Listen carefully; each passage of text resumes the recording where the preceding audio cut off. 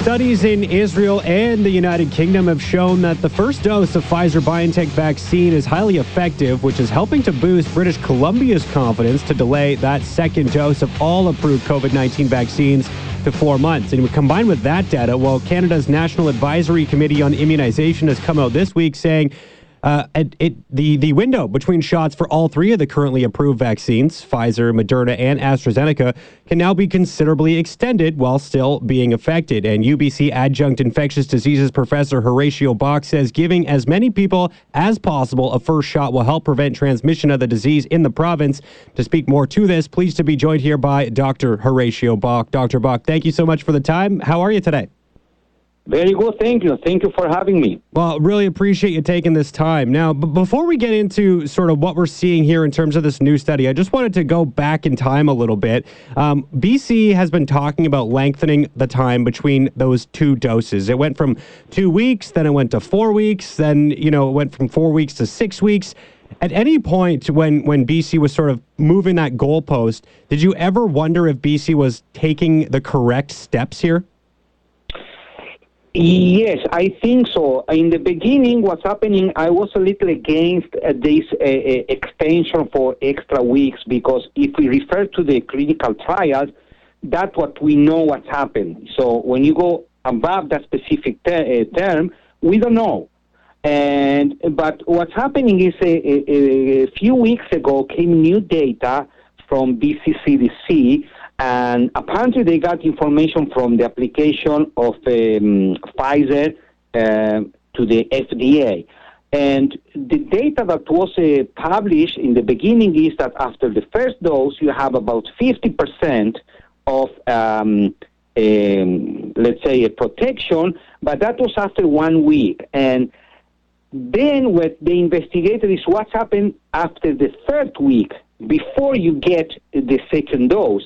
And they found that was 90% protection. So when you get the second dose a week after, basically you boost that to 94.5 or 95%, what they claim. So there's no much difference. That's the reason it came all this storm saying, after 3 or 4 weeks from the first dose, you still are okay.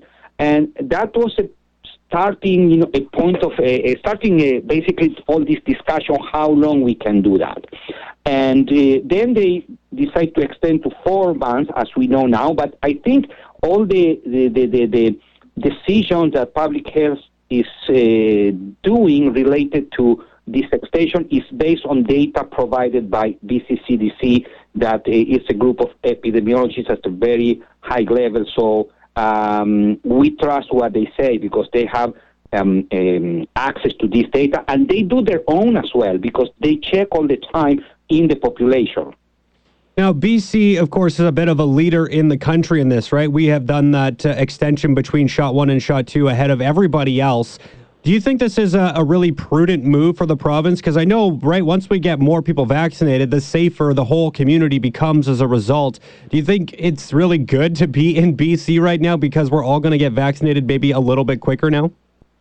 Yes, I think it's great, and I will say that probably it's the first place in the world. I'm not sure, because always they extended for 1-2 months, but now it's 4 months. And basically, we get data now from, as you mentioned in the beginning, from Israel and the UK, even a study from Scotland, that of course is UK. They show that after the first vaccination, even with the AstraZeneca, they reduced the hospitalization by 94%. It's huge. Mm-hmm. Even they claim the 62%, that is another issue right now, because in my opinion it's misleading when you compare Moderna, Pfizer with 95% versus 62% AstraZeneca. That is another topic. But in this case, we are protected. So that is going to reduce the level of infection in the population. So less people get infected, less probability to the virus to find the host. Okay, so if all the people in the population is vaccinated, so the virus will have a problem to find the new host, the new person, and basically the level of infection will be reduced drastically. And then at some point that the virus cannot find a new host and theoretically will disappear. But we have all these new variants that are coming that is as being shown even by AstraZeneca that they can escape the immune system. Means that at some point we need kind of booster with the new variants just to strengthen our immune system. Do you think this is, it doesn't necessarily have to be BC that's taking this step, but obviously we are the ones that are leading the way in terms of this extension. Do you view this as something that is necessary to do, whether it was BC or some other jurisdiction kind of doing this experiment, if you will? Do you think this is something that was necessary to be done at somewhere in the world to see just how effective things can be as long as we continue to extend the length of time between the two doses?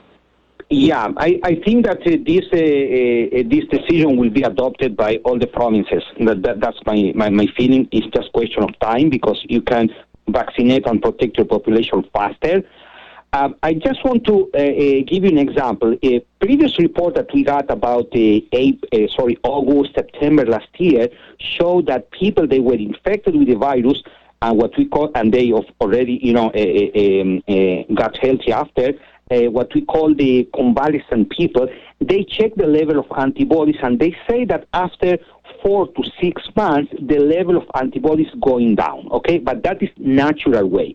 So if that's true, means when you get the vaccine, let's say, by analogy, is your first infection, so you still have a coverage for 3 or 4 months that's the period that was shown in people that were really infected. Mm-hmm. So still at 4 months, you still have a level of antibodies that will protect you.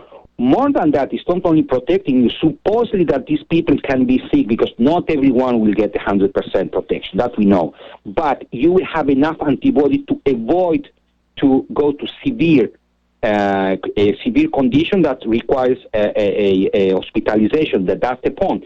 That we know that in all the AstraZeneca vaccinated people, no one went to the hospital. No one. So that is great. So even if you get the vaccine, let's say, and you delay the second, you still have a concentration of antibodies in your blood. I have to remind also that the production of antibodies in the blood is not disappearing in one day.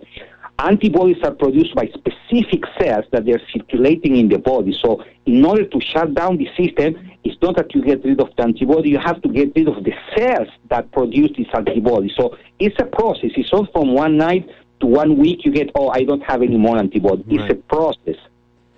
You mentioned over the course of 4 to 6 months, you start to see the level of antibodies kind of drop off a little bit. So with that said, is 4 months sort of a time frame where you look at, as things stand right now, maybe things will change, but maybe that's sort of the maximum length of time we want to wait before getting that booster, or is there a world where we see that time frame extended even further? Well, a great question. We need to wait to see because the data we get now is after the experience of the vaccination. Always I say, we are more intelligent after, when we know what's happening. But you are right. I would say 3 or 4 months, it's okay. You still have a level of antibody to protect you, even to avoid to go to the hospital. Of course, there will be extreme cases that no matter what they will go. It's just generally talking. It's not like there are specific groups in the population that even you are vaccinated, you are not covered 100%, your immune system is not reacting properly, but that is, is specific for every person. But definitely, in 3-4 months, you get the booster, you're supposed to be covered. I don't know if it will be 1 year. That is a control because we don't have enough time yet to say that. Remember that we started in December, the massive vaccination. Now data is coming slowly, and then we can see basically what is where we go. Supposedly that in 6 months, they will find that the first dose that were vaccinated, they still have, let's say 80 to 90%. Maybe you have to get one per year or only one dose, and that's it. We don't know what is the time or the length that your antibodies will protect you. That we will know later when we get more and more data. Dr. Bug, you're obviously an expert here in infectious diseases, and just looking at where we are right now in terms of our fight against COVID-19, I mean, just how crazy is it to think about where we were, 14 months ago when this virus was basically just discovered, to see where we are today, about 14, 15 months later? I mean, did you ever see a world looking back over a year ago where we would be where we are today in terms of a vaccine? Oh, well, that was a very a fast track, and it was exceptional. It's great because a lot of steps, for the institution, that the health institution that needs to approve this vaccine, they were a kind of fast track. We have to remember that to develop a vaccine from the beginning and to put in the market, you are talking a period of 5 to 10 years. That's the time, because you have every question you have now is answered when you have 5 to 10 years. Now, since it was fast, we cannot answer this question because we don't have enough data. But definitely it will come.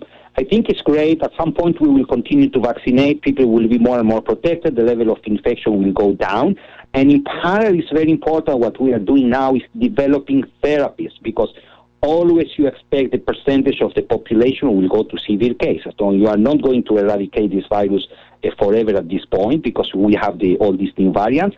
But at least you protect your population, and then having a good therapy, basically, if you are vaccinated or having a therapy, you will reduce much more the level of infection and transmissibility, because less people will be available for the virus to infect.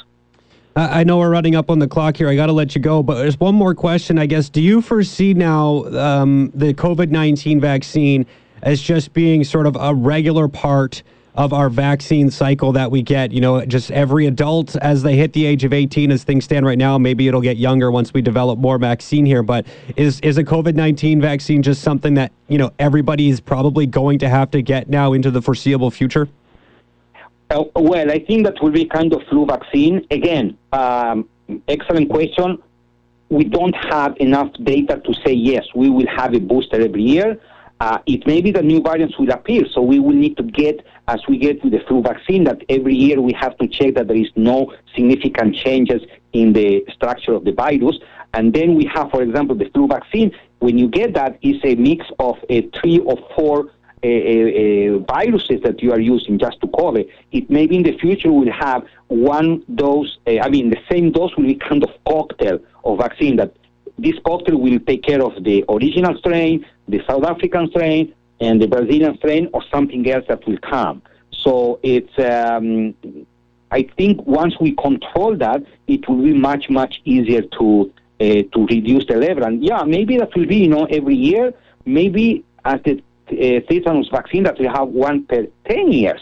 So we don't know that, we need to continue to monitor and see what is the level of protection. And ideally, even if one per year it's not going to be a problem, because at that point we will have already our own production based on what the federal government is doing right now. So having in-house, so we don't depend on the delivery of other companies, from outside the country. Yeah. This is super interesting stuff, Dr. Buck. Thank you so much for the time. Excellent insight. Really appreciate this. Have a great rest of your day, and really appreciate the work. Thanks so much. Thank you so much, and stay safe. Yeah, stay safe. Same to you there. That's UBC Adjunct Infectious Diseases Professor Dr. Horacio Buck.